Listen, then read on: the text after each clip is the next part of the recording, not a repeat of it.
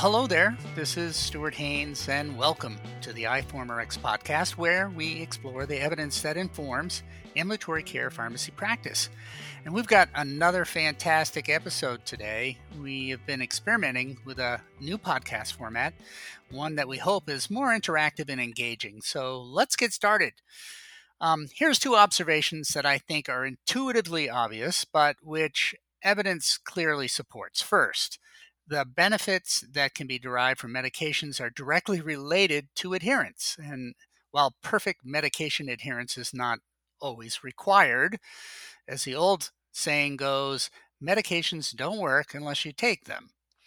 And second, the more complex a medication regimen becomes, the more difficult and costly it is for patients to take medications in an optimal manner. And I believe this has become a very significant challenge as people live longer with multiple chronic diseases, each of which requires one or two or three and sometimes more medications, resulting in a patient often taking 8, 10, and I've seen patients taking as many as 20 plus medications a day, which leads to medication taking fatigue. Combination products are one way to reduce pill burden, and some have advocated for the creation of a, quote, polypill that can address multiple cardiovascular risks.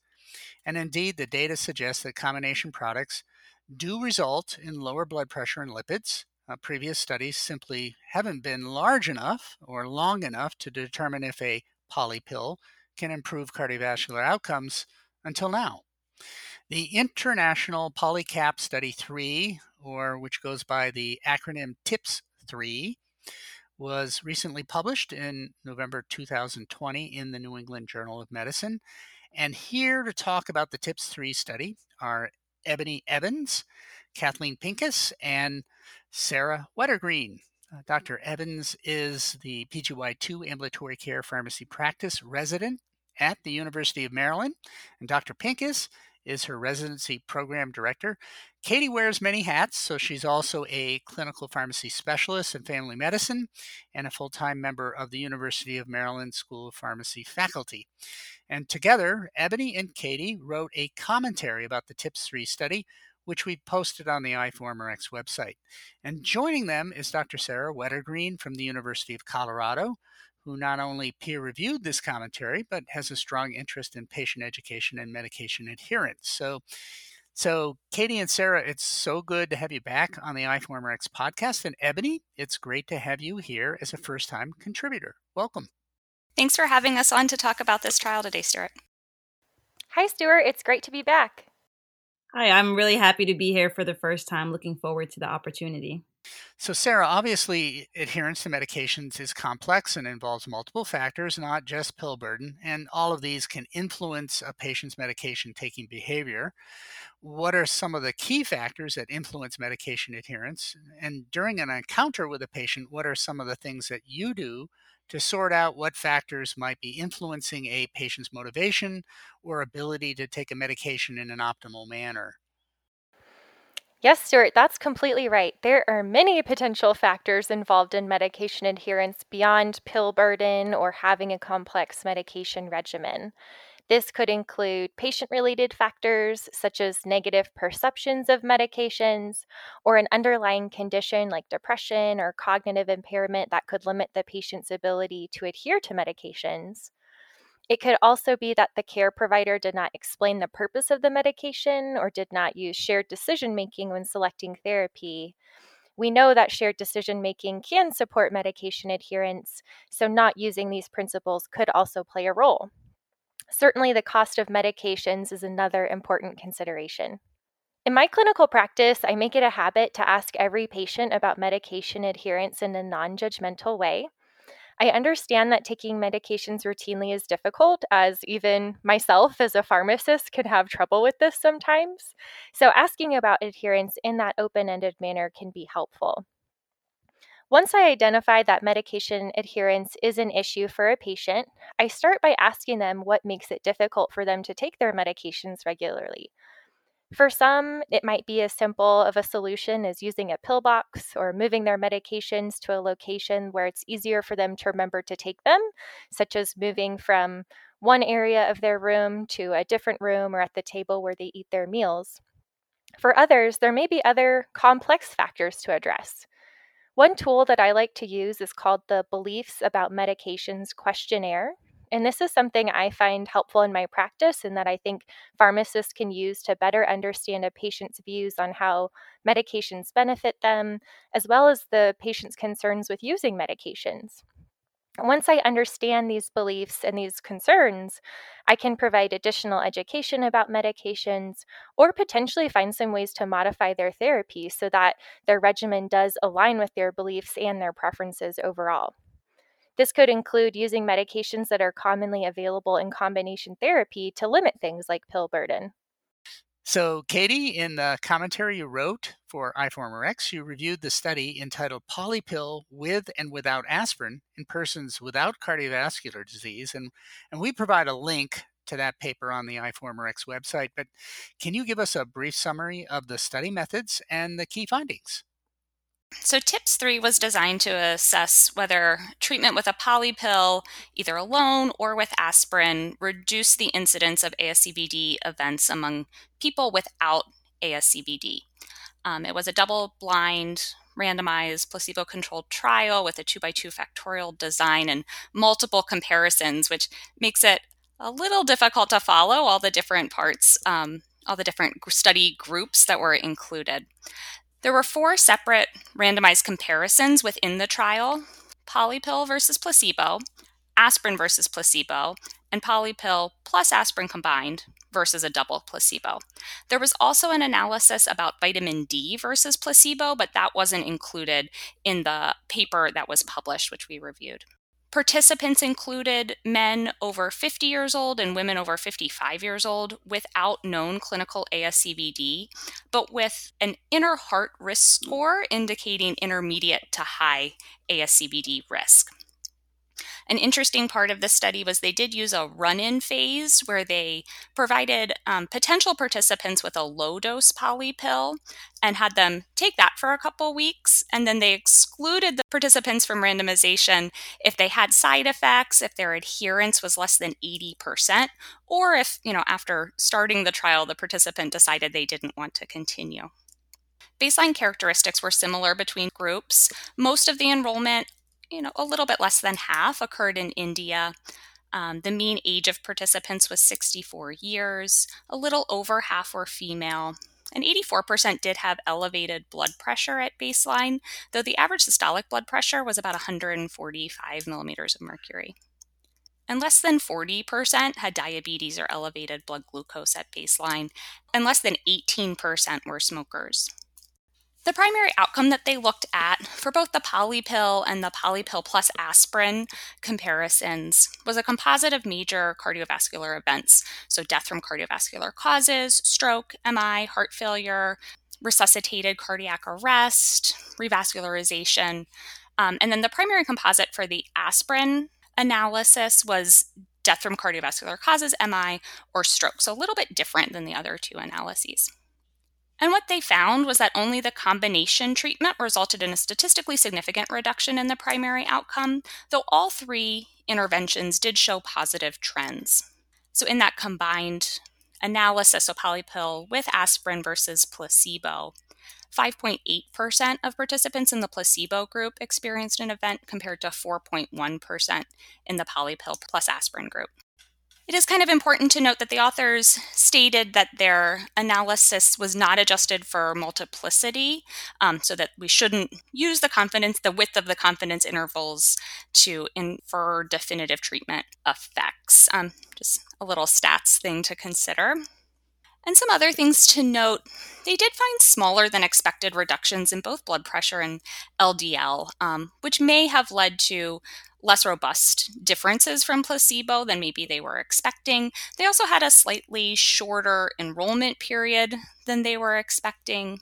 And more participants in the polypill plus aspirin group discontinued the trial because of side effects, mostly dizziness and hypotension, not major bleeding, which was certainly something I was looking for when reading this trial.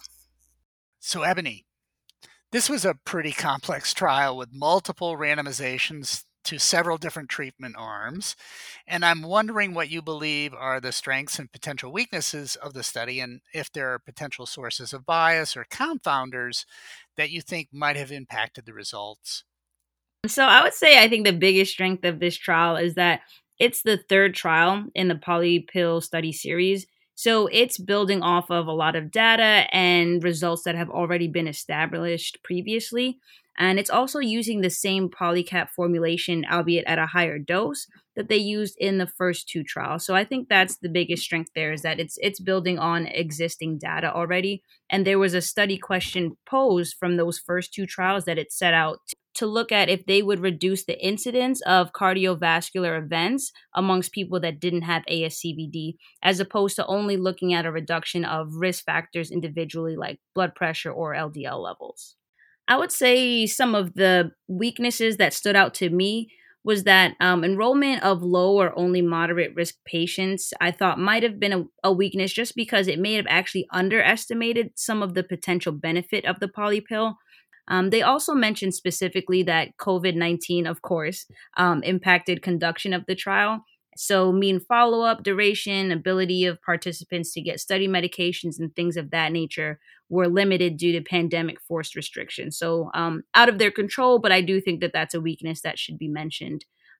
In terms of bias, the authors did highlight that one of the significant limitations of non adherence could create a selection bias in the data. So when they did their run-in phase, they made sure that they kind of assessed patients, and anybody who had an adherence level below 80% was not included in the actual randomization of the trial. So that could be seen as a selection bias, especially when we're looking at a polypill, and adherence is one of the benefits we think it can pose to our patients. If we are limiting patients that have already established that they're non-adherent, we're kind of missing a little bit of patient population that would have been nice to see how they fare on this medication here. I might also add that when Ebony and I were writing this commentary, we had a lot of discussion of the medications that went into the polypill, and a lot of scratching our heads about, why is there a beta blocker that everybody is getting? And is simvastatin 40 the statin that we would give to our moderate risk patients if we saw them in clinic? And I think the construction of the polypill itself, the composition, might also be seen as a limitation. So, Sarah, the TIP study investigators looked at a number of different outcomes, including surrogate markers like systolic blood pressure, heart rate, LDL cholesterol, as well as adverse major cardiovascular events and medication related adverse events. So, what do you feel are the most compelling findings from the study? Are any of the findings worrisome or concerning? There were a few key points I took away from this study. First, I was surprised by some of the results related to those surrogate markers you mentioned. Across groups, the baseline blood pressure was about 144/84, and after using the polypill, which you've heard contains ramipril 10 milligrams, hydrochlorothiazide 25 milligrams, and atenolol 100 milligrams, the mean difference in systolic blood pressure was about 6 millimeters of mercury lower. This means that for most patients, their systolic blood pressure remained above 130, and this is still above the goal we use for most patients per the 2017 ACC-AHA Multi-Society Hypertension Guidelines. This also seems like a modest decrease in blood pressure given the use of a 3-drug regimen, and I think this could potentially be influenced by the specific medications included in the polypill, such as atenolol. The baseline LDL for patients in the study was 120 milligrams per deciliter on average. After using the polypill containing simvastatin 40, the mean difference in LDL was 19 milligrams per deciliter, leading to a mean LDL of about 100. This decrease is not within the 30 to 49% LDL decrease that I would anticipate from a moderate intensity statin therapy, and I'm really not certain why this expected decrease is not achieved.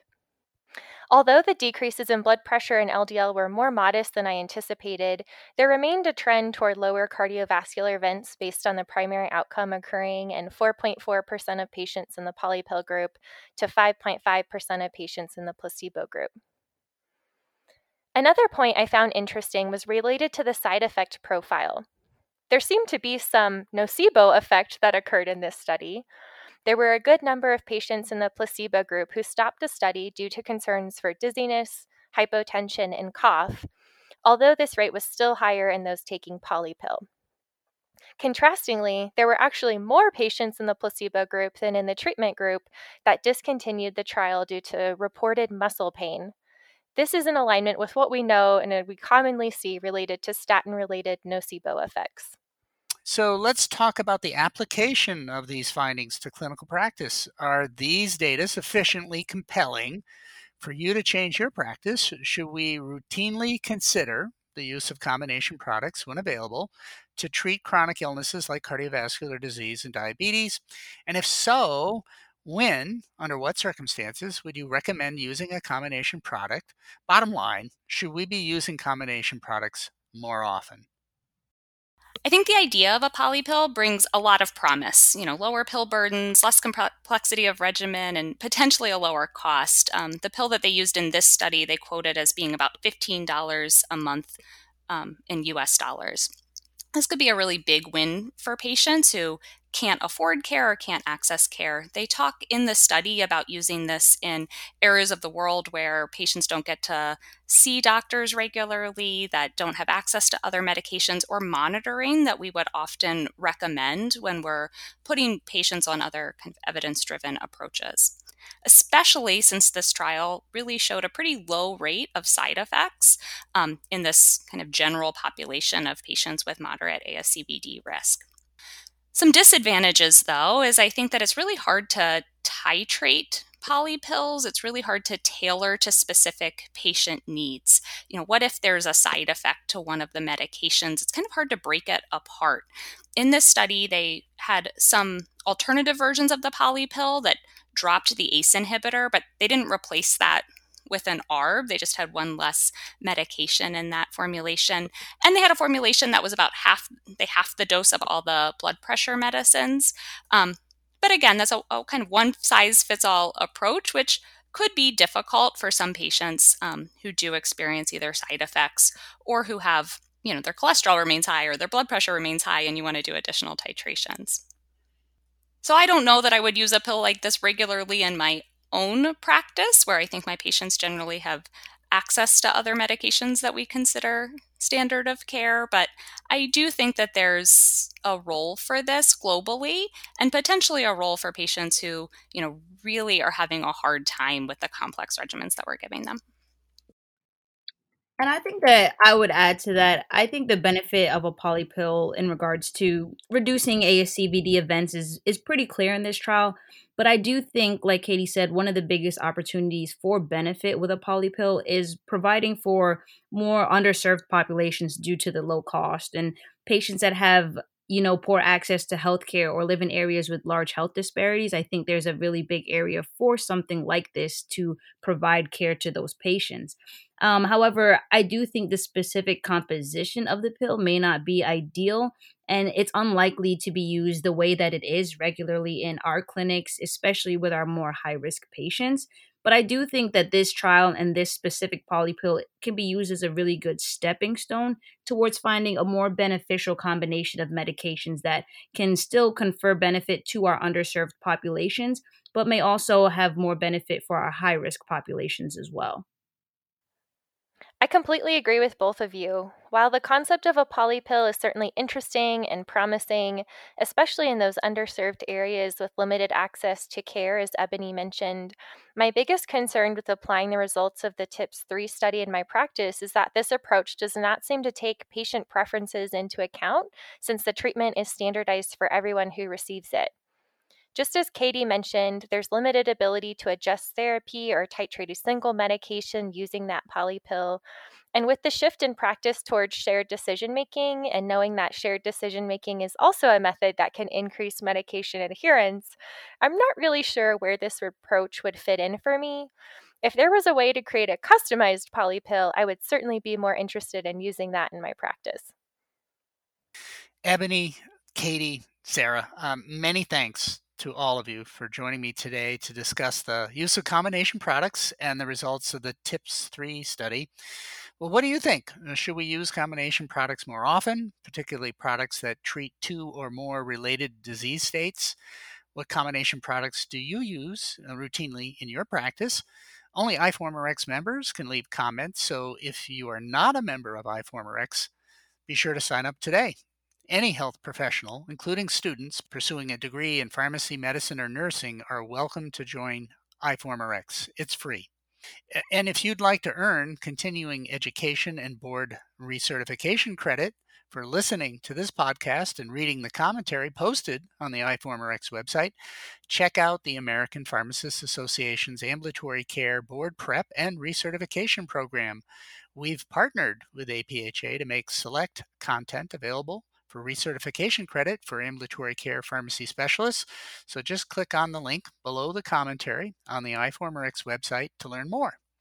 And lastly, I want to thank Jennifer Clements from Spartanburg Regional Healthcare System for her many contributions to iFormerX. Jennifer maintains our obesity and weight management page. She's co-authored several commentaries, participated in podcasts, and was a presenter during one of our fall webinars. And Jennifer is also a member of our editorial board and provides critical feedback on our editorial direction. So thank you, Jennifer, for the many, many ways you've helped iFormerX become a thriving community of practice. Well, until next time, this is Stuart Haynes, Editor-in-Chief of iFormerX, signing off.